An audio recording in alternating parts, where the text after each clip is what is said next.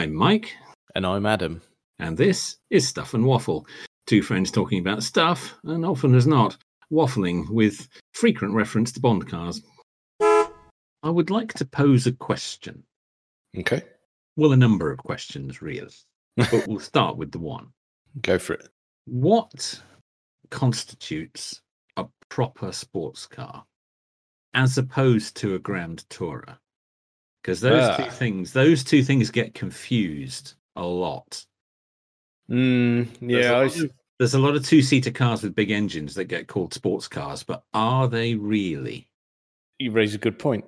I, for instance, would no longer classify the sort of more bog standard editions of the 911 as a sports car. I think they're just a bit too big. I think they're a bit more GT than they are sports car. They have gone quite big, haven't they? Yeah. Until you get into your GT3s and things like that, then it swings back the other way a bit, I think. Yeah. But I'd probably say the more tame editions are, I mean, they're practically daily drivers. Well, people do, don't they? People do daily 911s. Yeah, absolutely. But yeah, I see what you're saying. I mean, if I stick on the Porsche theme, I thought you might. The Cayman would be my go-to for sports car. Yeah, from them of the current range. I'd say so. It's got all the hallmarks for me. It's a bit smaller. It's mid-engined. It's just a lovely little thing. Yeah, the 911 has got a little bit fat, hasn't it? It has. I mean, I don't think it looks bad for it or anything like that. And cars over the years have grown anyway. But I just think it's adjusted its place in the range slightly. Yeah. Okay. Yeah, that's true. Yeah.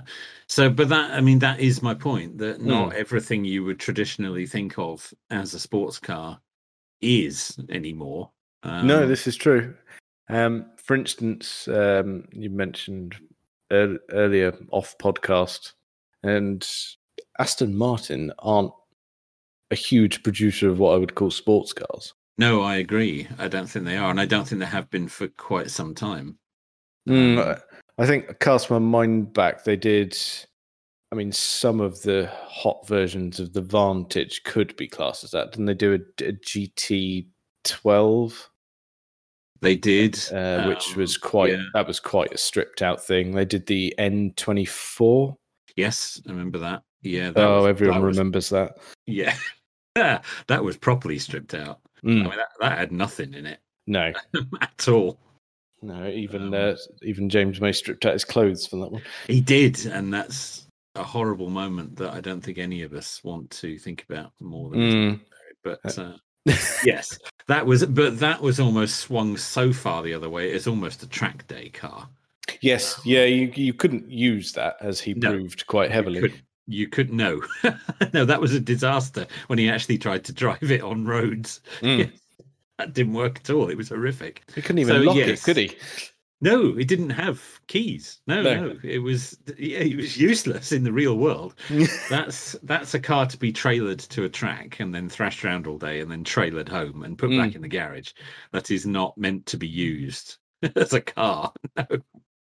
And then you've got stuff again that's extremely track focused, like the Lotus Elise, which has always, and the Exige, which came later, which are basically track day cars. They're very, very focused on one thing. I mean, they're not as stripped out as the Aston that we just mentioned, but they're very focused on what they're for. Yeah, I think so. A lot of places have gone that way, haven't they? Though that's they have. That's the trouble. Another one that leaps to mind is the Alpine. Yeah, that's a good example. I like that. That's a very good example. That's some good philosophy behind that. It's very carefully thought out, isn't it? That, yeah. Yeah, the lightweight element. I don't even think I've been near one, but they get quite a lot of hype. They do. Everybody's had one, and hasn't James May got one? Didn't he buy one?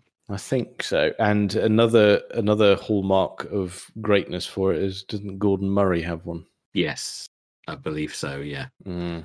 Yeah, indeed. They seem to become very popular again all of a sudden. Well, he likes it because it's lightweight, doesn't it? Yes. Well, Gordon Murray, he loves it if you've shaved off the weight. Which they have on that, haven't they? Quite considerably. Yeah, put a lot of effort into weight saving.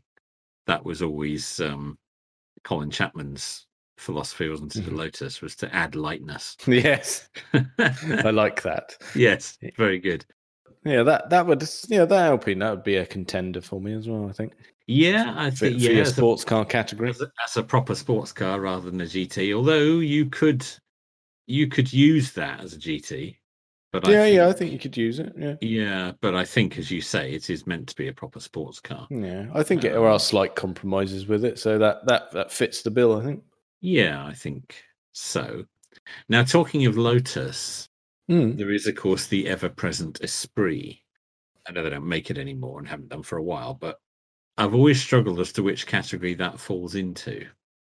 I think it's quite compromised as a sports car. Even the V8 ones, because they don't have a particularly good gearbox. They obviously have a bit of a reputation for, certain issues, shall we say? Yes. Loads of trouble, usually serious. That's the one. Yeah, that's the one. But would something like that be a sports car or a GT? I don't know. I think that probably goes the same way that the 911 did in its earlier form, sports car, and as it got older, a bit more of a GT. Yeah, I think that's probably fair. I mean, it's got the terrible luggage space of a proper sports car. Dreadful. Dreadful. But yeah, one of those cars that you have to know how to drive it. Yeah, particularly the early ones with the smaller engines. I like that concept more than chuck a V8 in it. Yes, the later ones, were perhaps better screwed together and had the V8 engines, didn't they? But they weren't the same thing at all. The early S1s and S2s were much tighter, more focused things. Yeah, I'm thinking that in that sort of era that you're thinking there, get the turbo one. That's the sweet spot. Yes, that's the one that Mr. Metcalf's got, isn't it? He's got a turbo. Yeah, the Fiore's only one. Yes, of course, because obviously you can't mention an Esprit without some sort of reference to Bond. No, and that's the correct way of doing it, because absolutely. Well, that's what you want, isn't it? It's you want to get in it and pretend. It's why anybody would buy a white S1 or S2. Yes, absolutely. Now, you mentioned the 911. I've never been much of a 911 fan. I don't really know anything about them. I don't know all the code numbers and the geeky way that you have to talk about 911s. I don't know all the different models. Okay. I know bits and pieces. And I agree with what you said, that the later ones, and certainly the current ones, are not really sports cars as such anymore, because they've got a bit big. But there are so many different versions of 911. There are so many different variations, and then there's the earlier air-cooled or the later ones. And do you want two-wheel drive or four-wheel drive? And do you want the electric power steering, or do you prefer the earlier? There seems to be so many issues. Whenever you start talking about 911s, everyone who knows them seems to have an opinion. And you don't want one of those. And to someone coming into 911s fairly fresh, it's a bit of a minefield. And people say, well, just buy the one you want. But what do you, I mean, there seems to be hundreds of them. How do you know? There are, so many different variations. Do you want an old one? Do you want a new one? Do you want air cooled, or do you want four-wheel drive or two-wheel drive? I mean, stop talking numbers. It's minefield. Yes, I don't know. For someone coming into it fresh, how would you get started learning about 911s? Well, is this learning to expand the knowledge, or learning because you want to buy one? Well, a little of each. A little of each. There is a discussion going on at the moment with my good lady about changing her car. And for the listener, she currently has a Fiesta ST3, which is no slouch. No, not at all. And is a cracking little hot hatch. In fact, it's regarded as one of the best even now. Brilliant little car. Even I enjoy driving it. I hate being a passenger in it, but I like driving it. Well, it's got Recaro seats, but I haven't got a Recaro bum. No. I don't really fit. No, not built for those anymore. No. As I say, I'm all right driving it, but being a passenger in it, I absolutely detest because I'm, sort of wedged into it and I'm banging my head on the roof, and it's no. She has expressed an interest in having a proper hardcore sports car. To replace the Fiesta, but she doesn't really know where to start. And she mentioned maybe a 911 would be an area to look in. There are other contenders, and that's what made me realize that actually when I started to look at them, I don't really know. There are so many different sorts. As I say, it's just a sea of code numbers, and I don't know where to start. Well, okay, that's. But I know you're a bit of a 911 aficionado. You don't have one, but you are aware. Yes, I do like them. The first hurdle to get across, I would say, would be air-cooled or water-cooled. Indeed, because they're a very different experience, I believe. Yeah, that's your first battle, and it's normally a battle that's won because of how much money you've got to spend. Well, everything's usually dictated by that in the end, isn't it? Yes. The air-cooled. What can we get for £12.50? We get your model. Yes, I'm going to get a Matchbox. Yeah. Yes. In which case, the type of engine is somewhat irrelevant. That's it. Is the air-cooled are more expensive. Are we talking 964 and earlier? 993 and earlier. Oh, 993, later than I thought. Okay, See, I don't even know that. That's all right. Yeah, the first water-cooled was the 996, which has the headlights which divide people. Yes, I have. Yes, very different to the 997. I've noticed that. Yes. The 996 has got the big fried eggs, hasn't it, on the front? That's the ones. Yeah. Yes.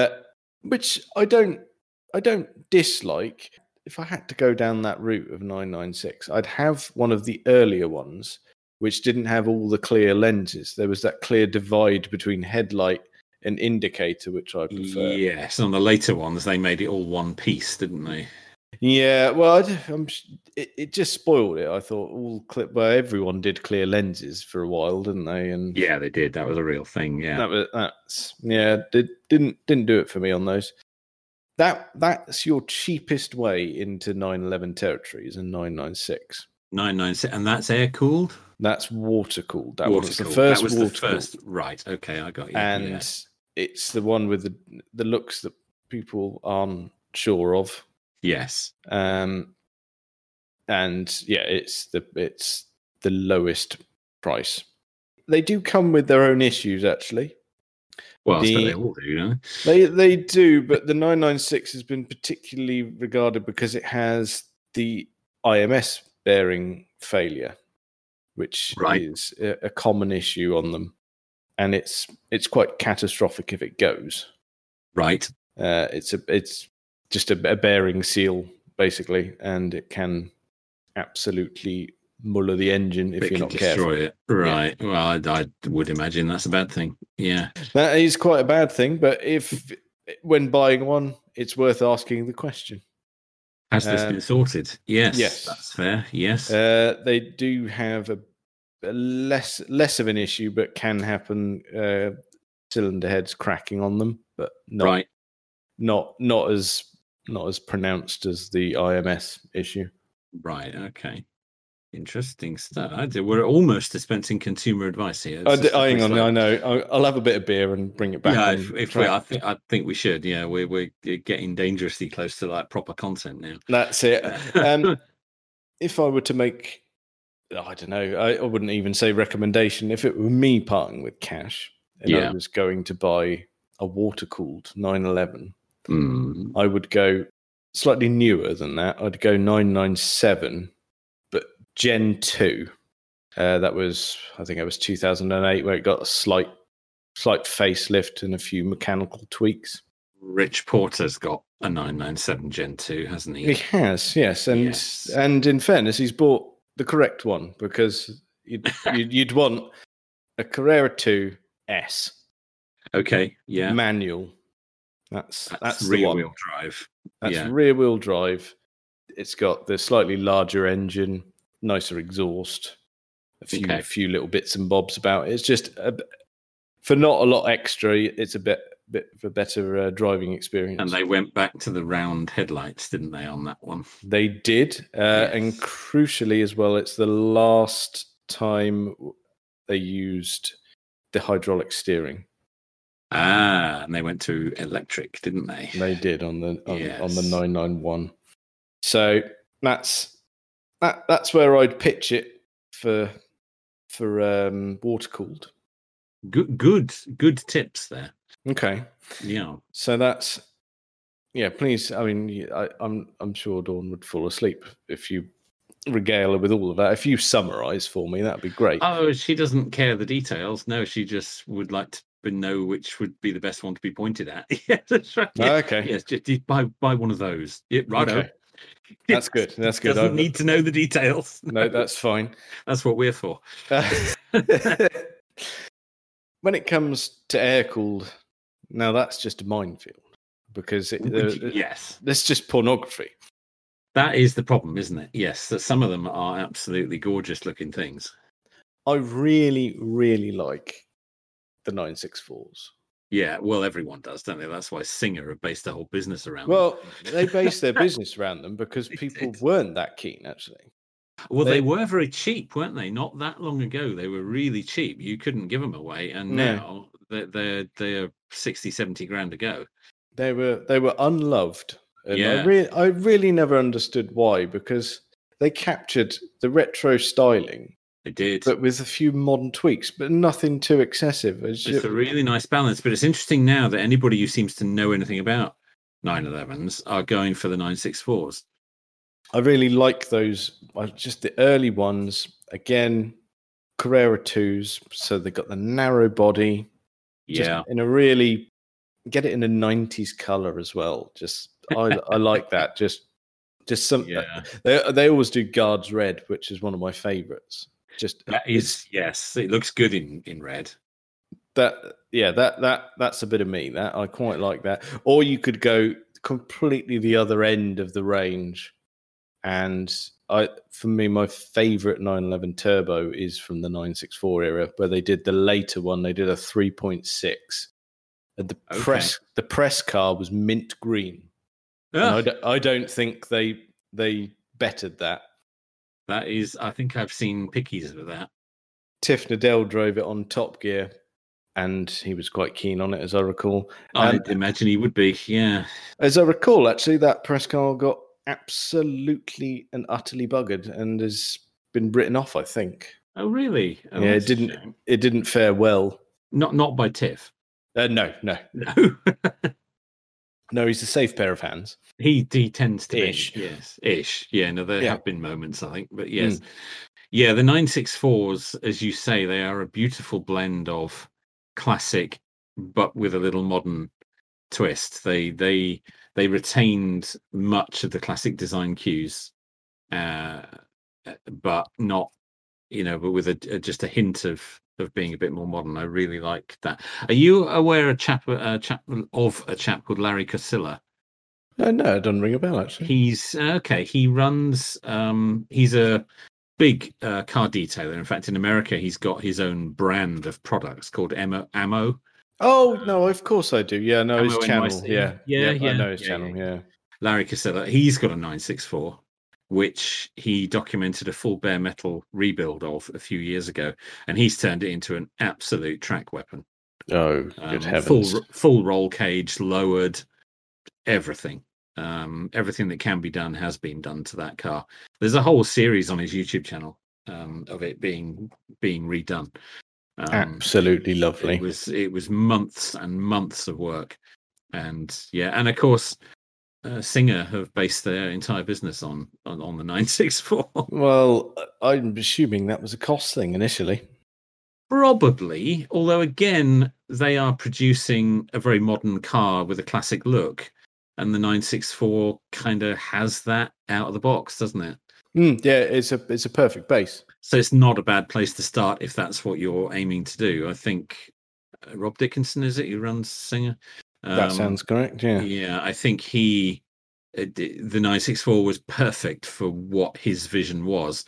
A lot of what he wanted to achieve was kind of there already. He just needed to enhance it. Well, everyone loves a Singer, don't they? I mean, they're just they do stunning things.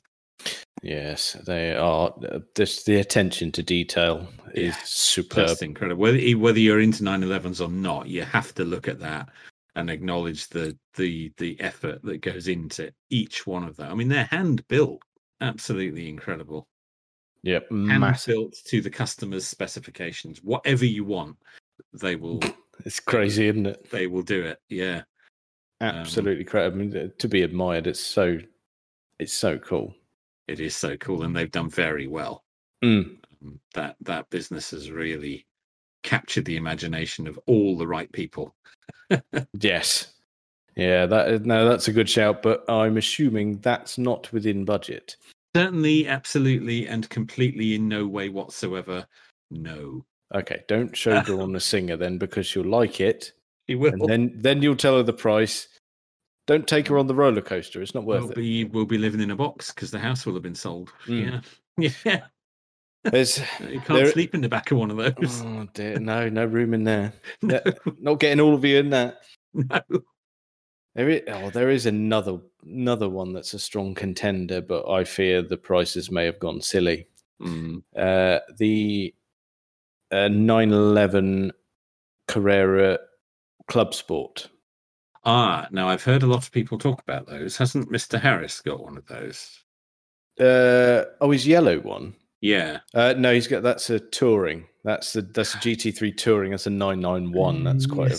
This one is a child of the 80s, and it looks very. It looks. I mean, it looks fairly standard in terms of it being probably G series era, right?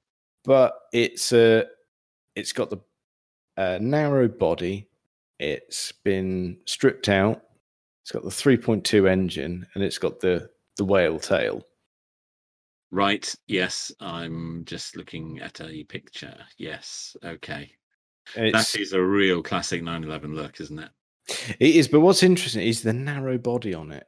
Yeah. It's not standard practice to end up with the whale tail without the flared arches, because you get the wider track of the turbo, which you're used to seeing the whale tail on. Yeah, you're right. It's got the tail, but it doesn't have all the great flared arches. Yeah.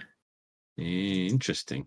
Very nice thing, but I fear they may have gone silly. It seems likely, doesn't it? Yes. Yeah, I haven't. I've just done a quick skim now, and I can't find one for sale. But there's bound to be one. I think if you can get one of those in white with the red wheels and the red graphics. Hey, just found one for sale. Okay. Yeah, that's It's gone, is it? Party's over. Yes. Yes, I found one that either was auctioned or is going to be auctioned at Bonhams. Oh no. Which is, I mean, you don't need to look any further, do you? Just knowing that. Go on then. Yeah, guide price 180 to 220,000. Wow. There you go. That's a 1987. That's when did that happen? I know they'd gone up, but that's ludicrous. That's why I'm just trying to see if I can see a date. This one seems to be quite special by the look of it. Oh, it's an 88 actually, but. Well, they only made it between 87 and 89, I believe. Carrera Club Sport 3.2. That's the one we're talking about, isn't it? Yes. Yep. Yes. When was this? fairly recent. I mean that. Oh no, I've seen it. That was a while ago.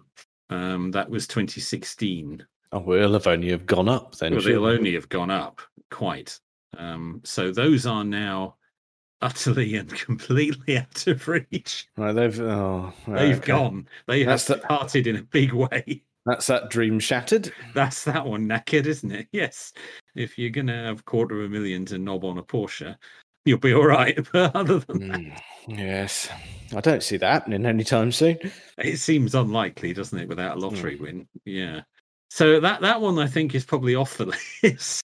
Probably off. Okay. Yes. Well, that's the trouble. I think a lot of air-cooled, even the more standard stuff, is going to be off the list. Yeah, I think it is.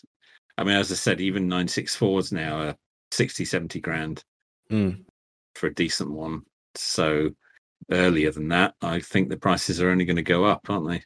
Yeah, I think the smart choice is what I originally said, the 997 Gen 2 Carrera 2S. Yes.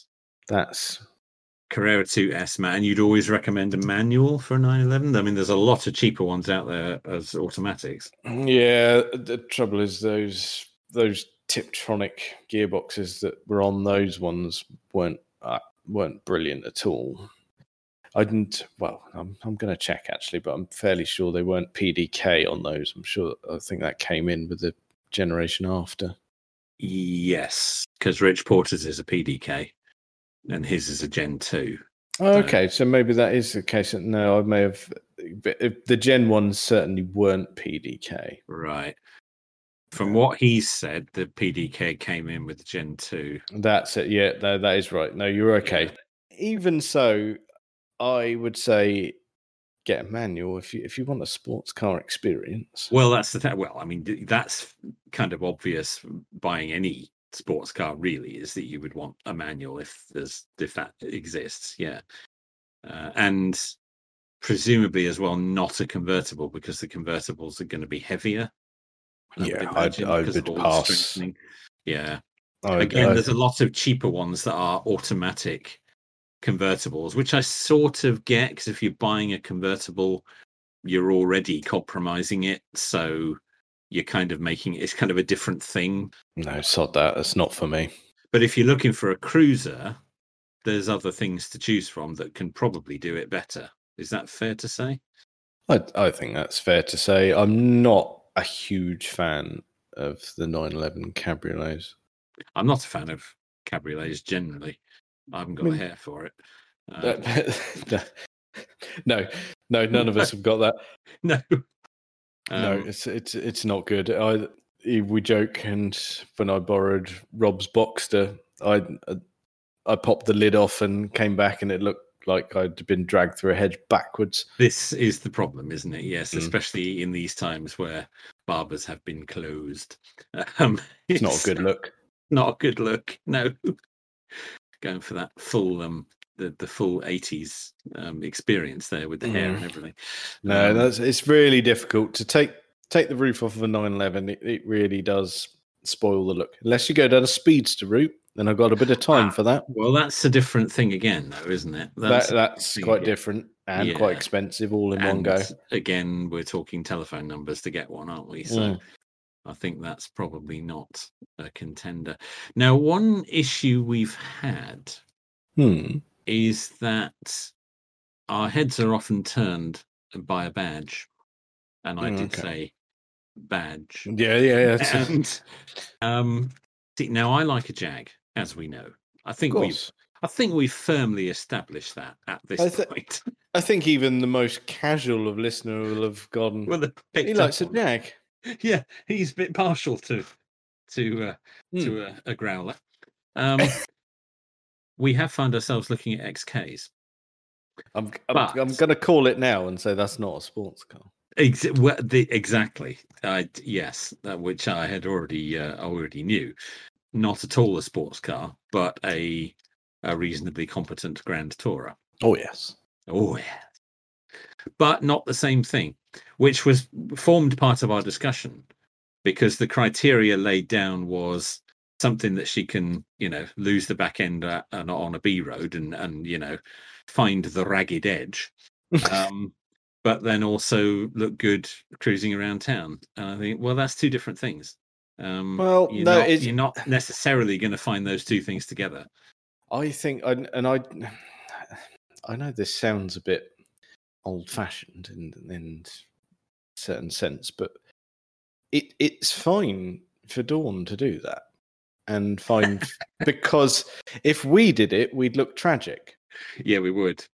We're the wrong age, and we'd have the wrong thing on the radio, and it would just, yeah, that's no good. We can't do that. No, neither of us can pull that off. No. Not at all. No. The scope for Dawn for buying a vehicle is fine. We have very limited room for maneuver. We can't do that. Yes.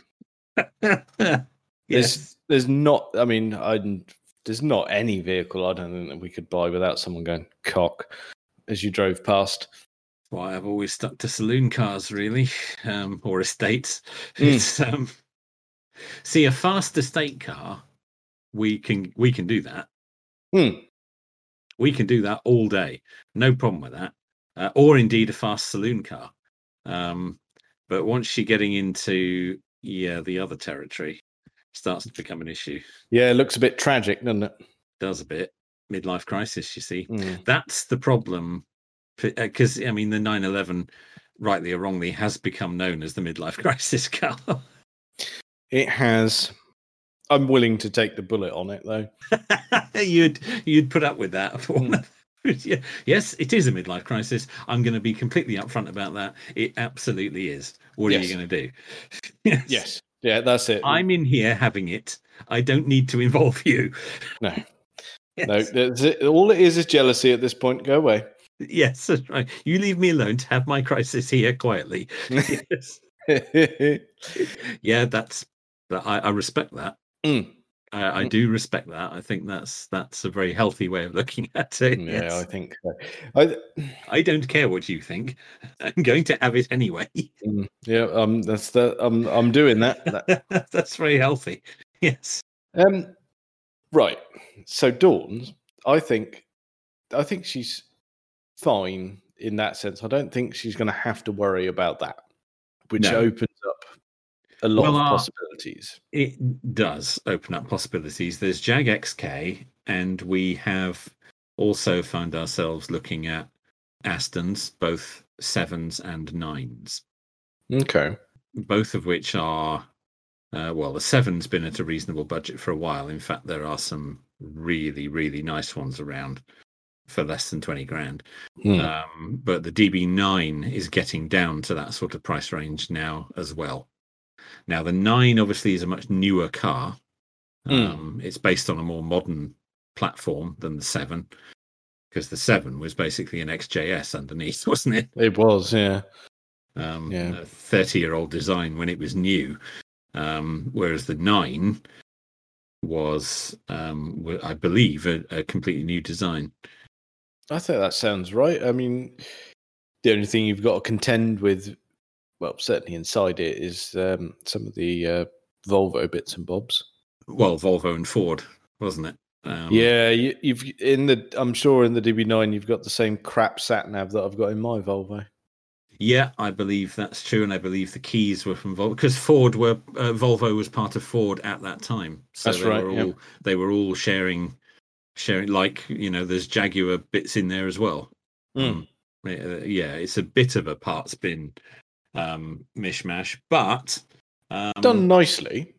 But that's not necessarily a bad thing. I mean, who uses inbuilt sat navs anyway? Well, I do, because obviously it's in my car. It's Google, but it's it's who uses inbuilt sat nav? Certainly in older cars anymore. You wouldn't. You'd use Waze on your phone, wouldn't you? So. It's true. So I'm not too fussed about that, because you'd probably just ignore it. Probably, and you're going to have to buy the CD for cars of that age as well, because there's no interconnectivity there. No. You're exactly right. Mine, I've got a disk drive in the boot for it. Yes, exactly. Well, my Jags did. They both had a DVD in the boot. That was but it was still crap, because they haven't made those DVDs for quite a long time. So I mean, even the newest ones are quite out of date. Yes. And as soon as your maps are out of date, I kind of think, well, what's the point? Yeah, you don't turn it on. No, you'd use an app on your phone now. It's just easier. Yeah. In fact, so yeah, I don't use mine. The only time the screen comes on is when I accidentally nudge the button on the steering wheel. Yeah, exactly. So I never use the nav in the XF. I just never. I just used my phone.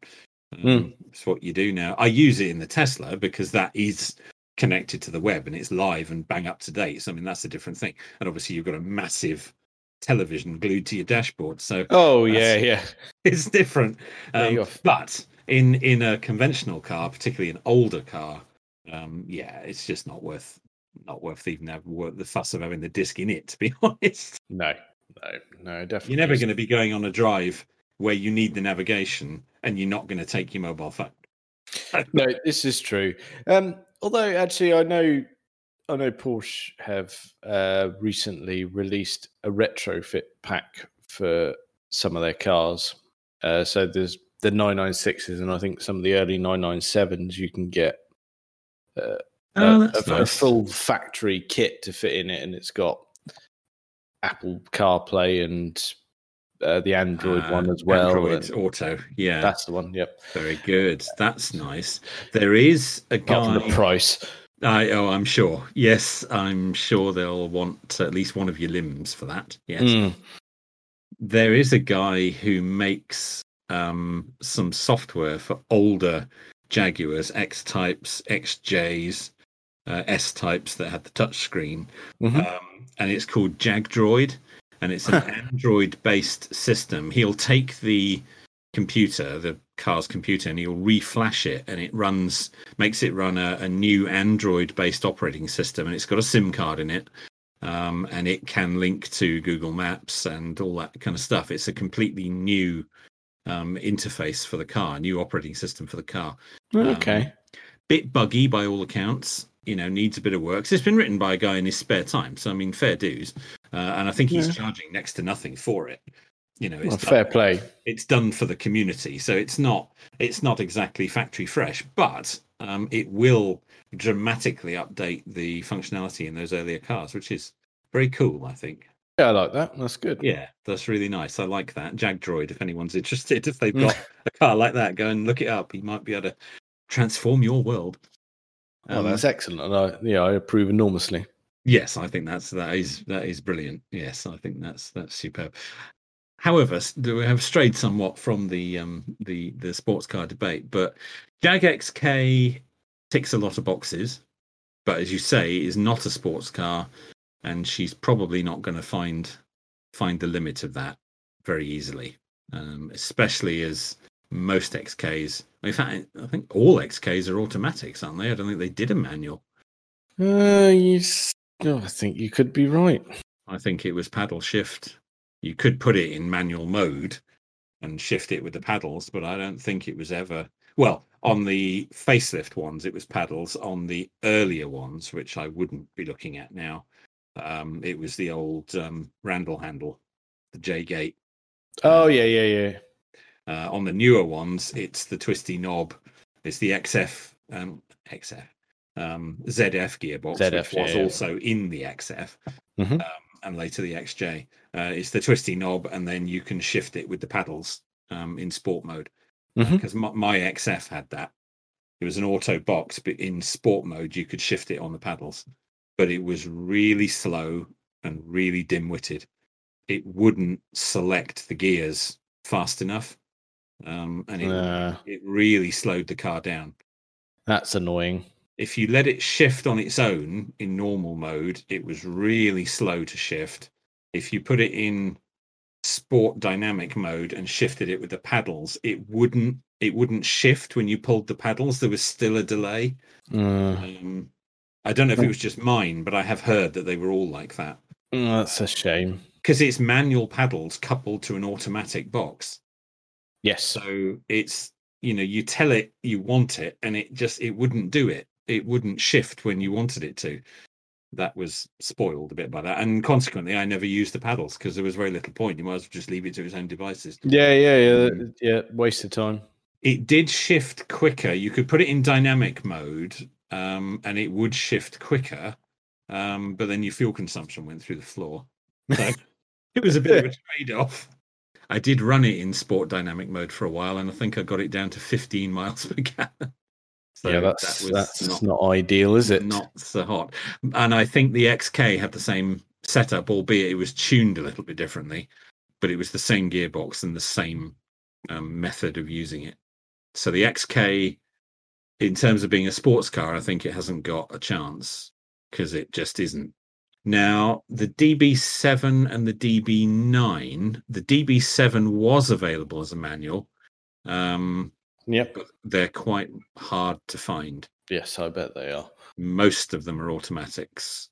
And again, there's no manual shifting on it. It's just an automatic. Yes. It's a bit of a slush box from those days. The DB9 is more akin to the XK in that it's a paddle shift. But I got a feeling that wasn't available as a manual either. No, I don't think so. So those are cruisers. They don't really fit they fit the bill badge-wise, and of course, who doesn't love the idea of having an Aston Martin? But they're not sports cars. No, this is very true, and I don't think any of them are going to tick the boxes for. Well, this is the problem. And she said, "Oh, we could have an Aston Martin. Look, oh, that would look cool." I said, "Yeah, it would, and it'd be lovely." But it's not. It doesn't meet the other criteria. You're not going to find the ragged edge in an automatic DB7. Well, you are, but only by crashing it. Okay. Well, oh dear. I know where I'd put my money. And it comes back to what I said at the beginning. It would be an early Cayman. Yeah. The original S with the 3.4 engine and the 6-speed manual. That's an extremely specific thing to search for. So that's excellent. I like that. That's good. Yes. What should we buy? This one. Because I remember it at the time, it annoyed James May because he bought a Boxster S around that time.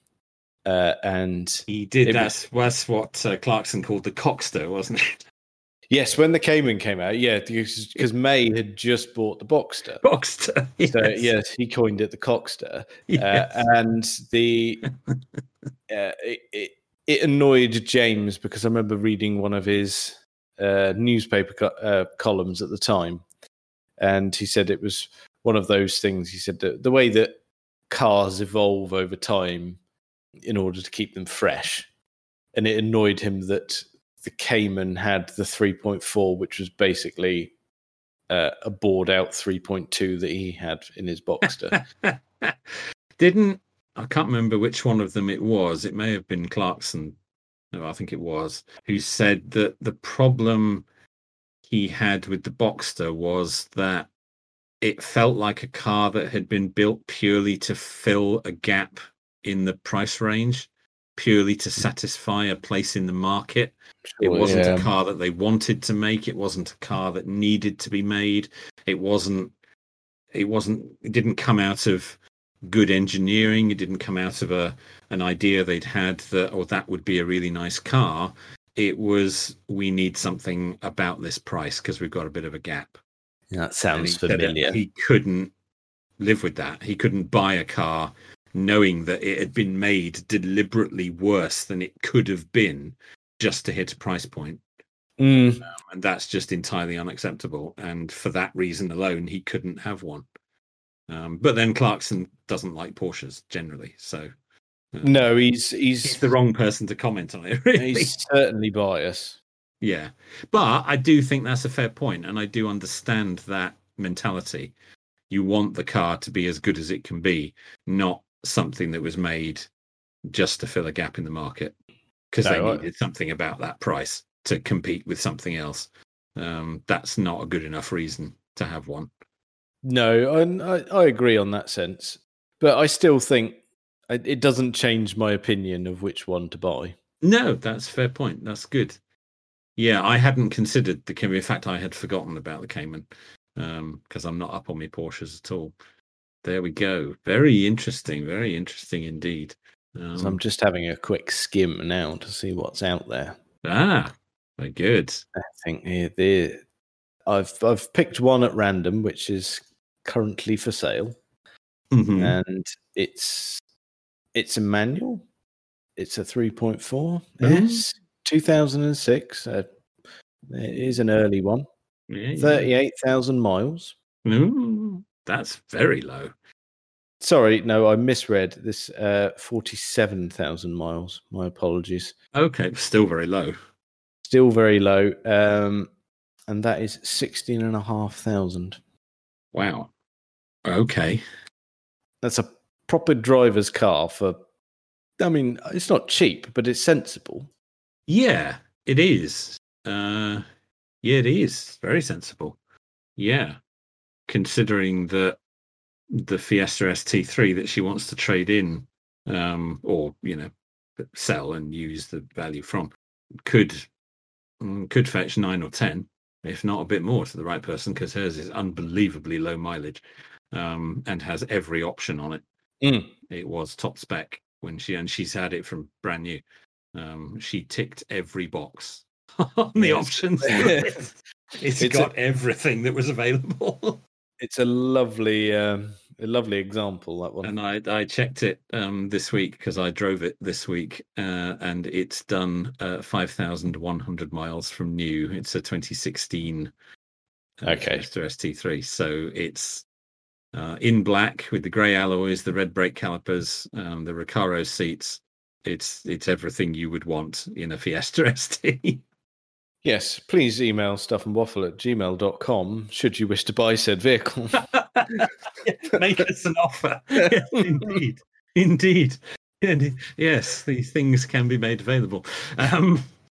That's interesting. Now, this very evening, we have spotted an Aston Martin DB7. I know that's a different thing. I think we've established that.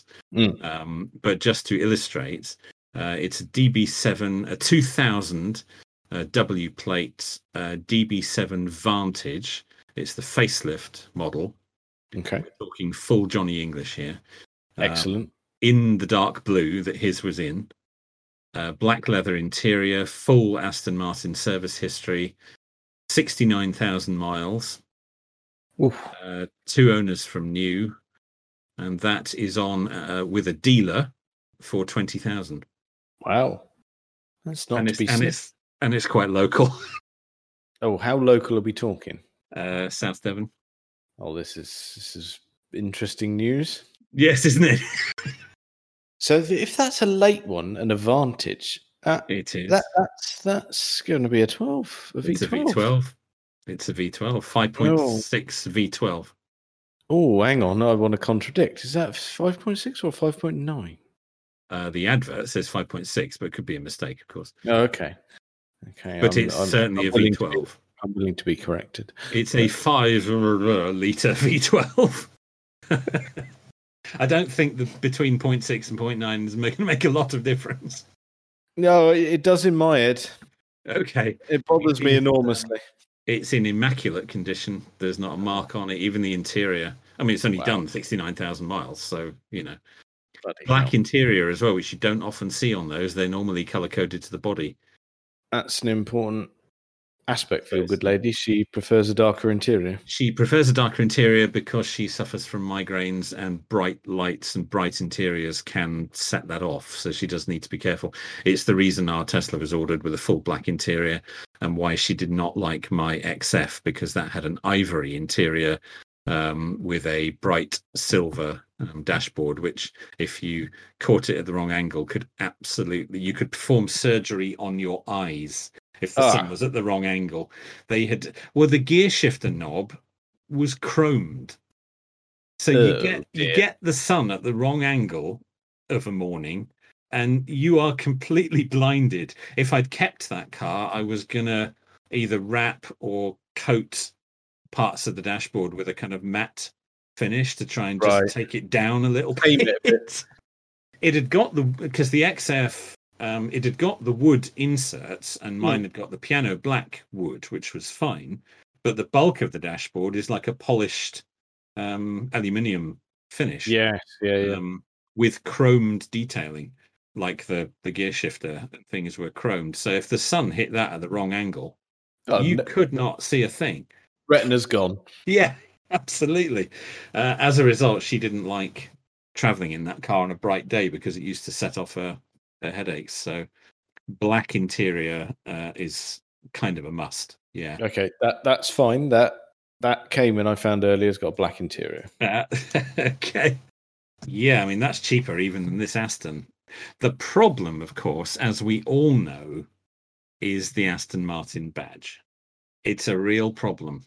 Because it does tend to blind to any other issues or any other concern. Oh, it's an Aston.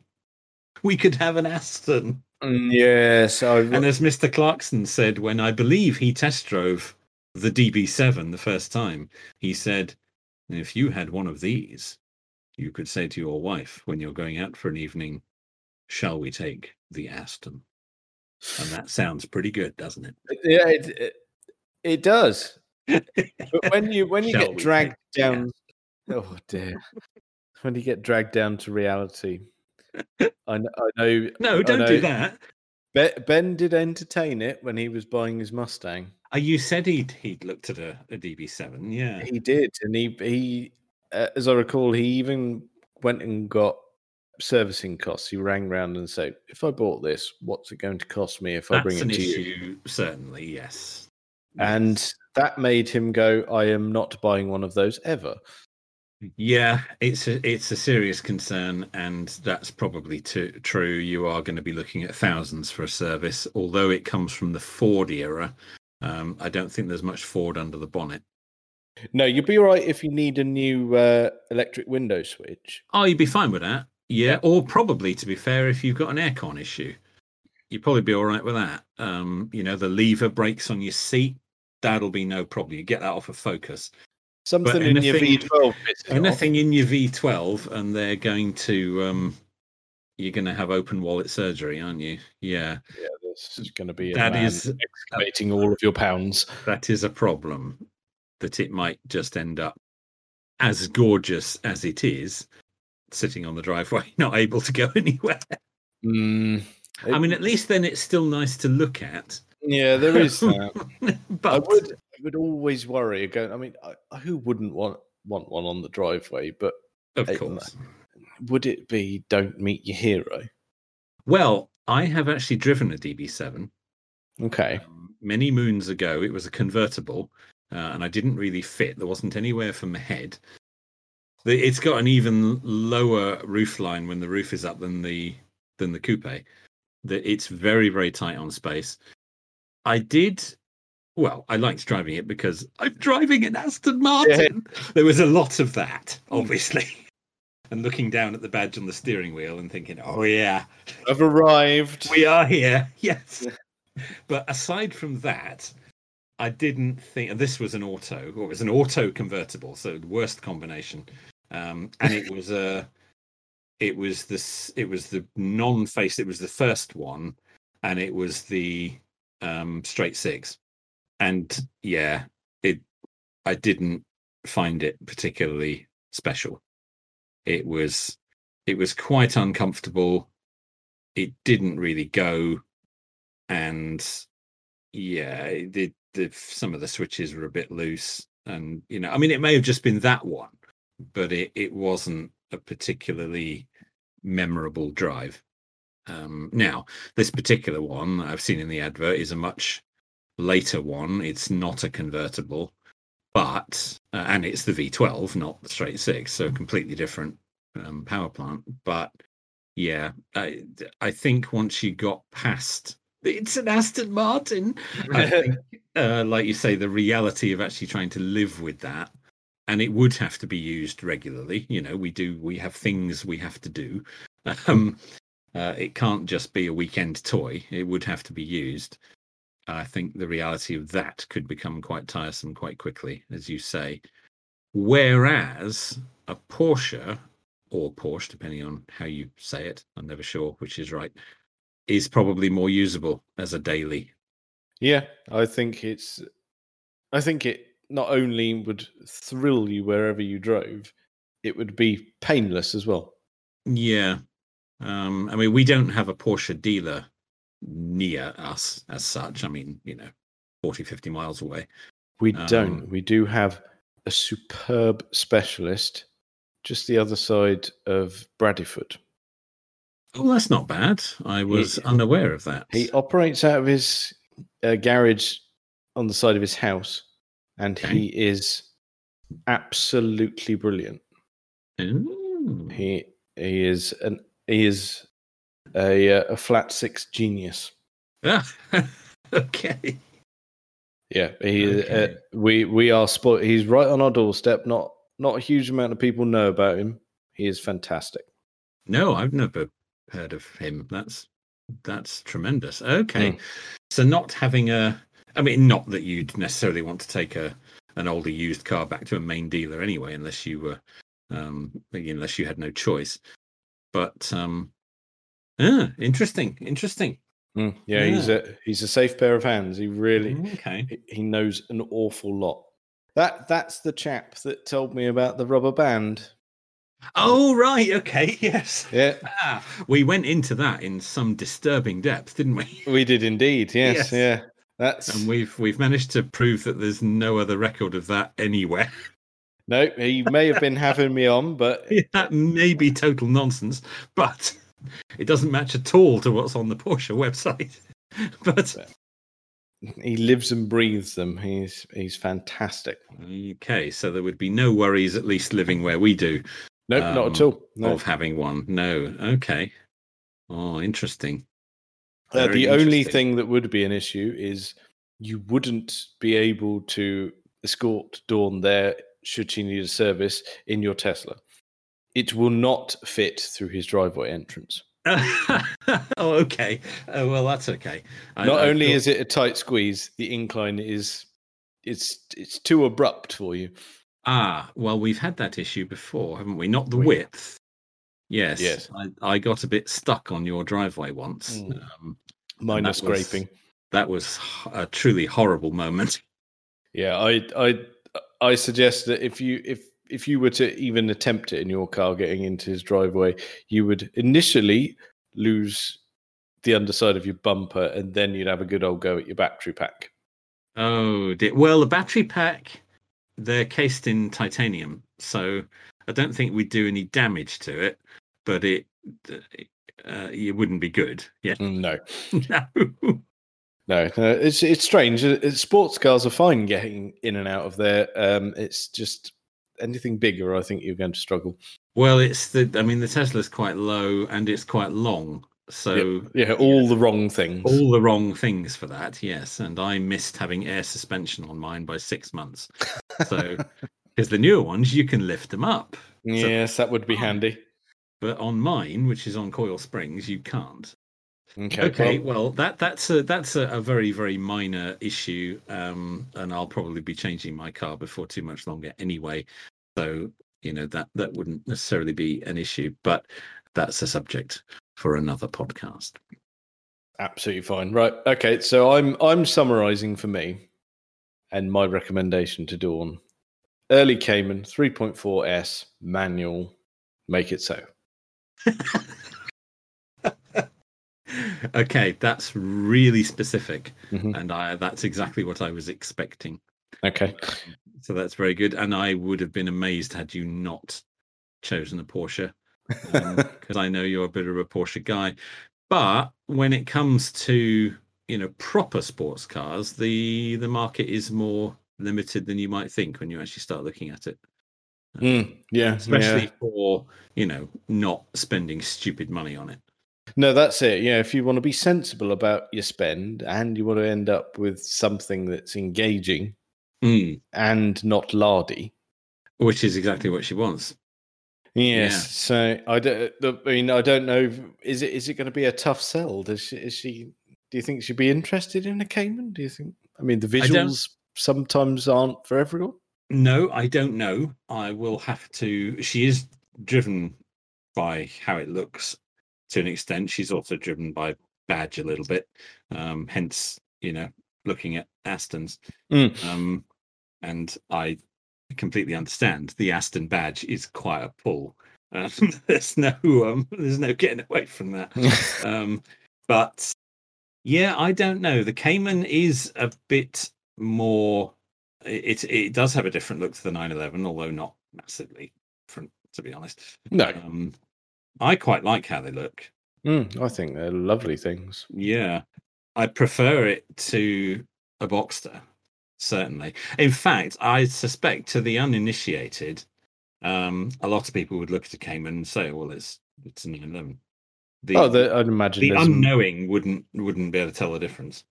Yeah. Your average person who couldn't give a toss will assume. Absolutely, but no, I don't dislike the look of them.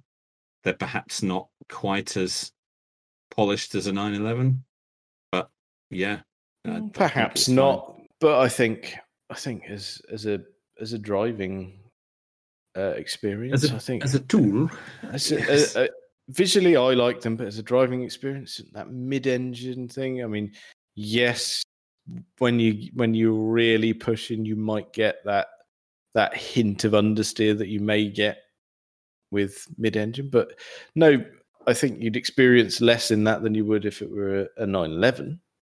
Yeah, I mean the 911 has one big problem, doesn't it? Which they've spent 50 years trying to engineer their way out of. The engine's in the wrong place.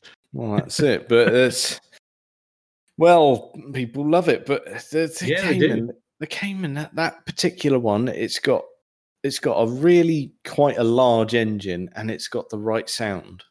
Yeah, for the size of car, yeah, it is quite a large engine, isn't it? Yeah. Naturally aspirated, reasonably high revving. Yep, that's it. That'll do the job. Yeah. And even if you're thrashing the tits off it, that's going to cost you less in fuel than it is a big V12. Oh, absolutely. Yes, absolutely. It's also a good deal newer than the Astons that we were looking at. So the tech in it is going to be better. For sure. Yeah, I will show her that, and we'll see what happens. Please do. Yeah, we'll see. Yeah, having someone local who can look after it is very encouraging. Well, I will pass on your sage advice there, sir. I'm sure the listener may have other thoughts, but I think that sounds like solid advice. Yeah, I mean, people are entitled to chip in, but I think I've picked the best option. But you'll know they're wrong.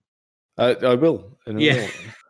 I don't see how my choice could be bettered, to be honest. So you can't argue with that, can you? Really? No, I'm not having any arguments. I'll send them away. No, my mother always said, never argue with crazy people. Yes. Well, I think that's probably enough of that for this week. Check us out on all the various social medias and things. Thank you very much for listening.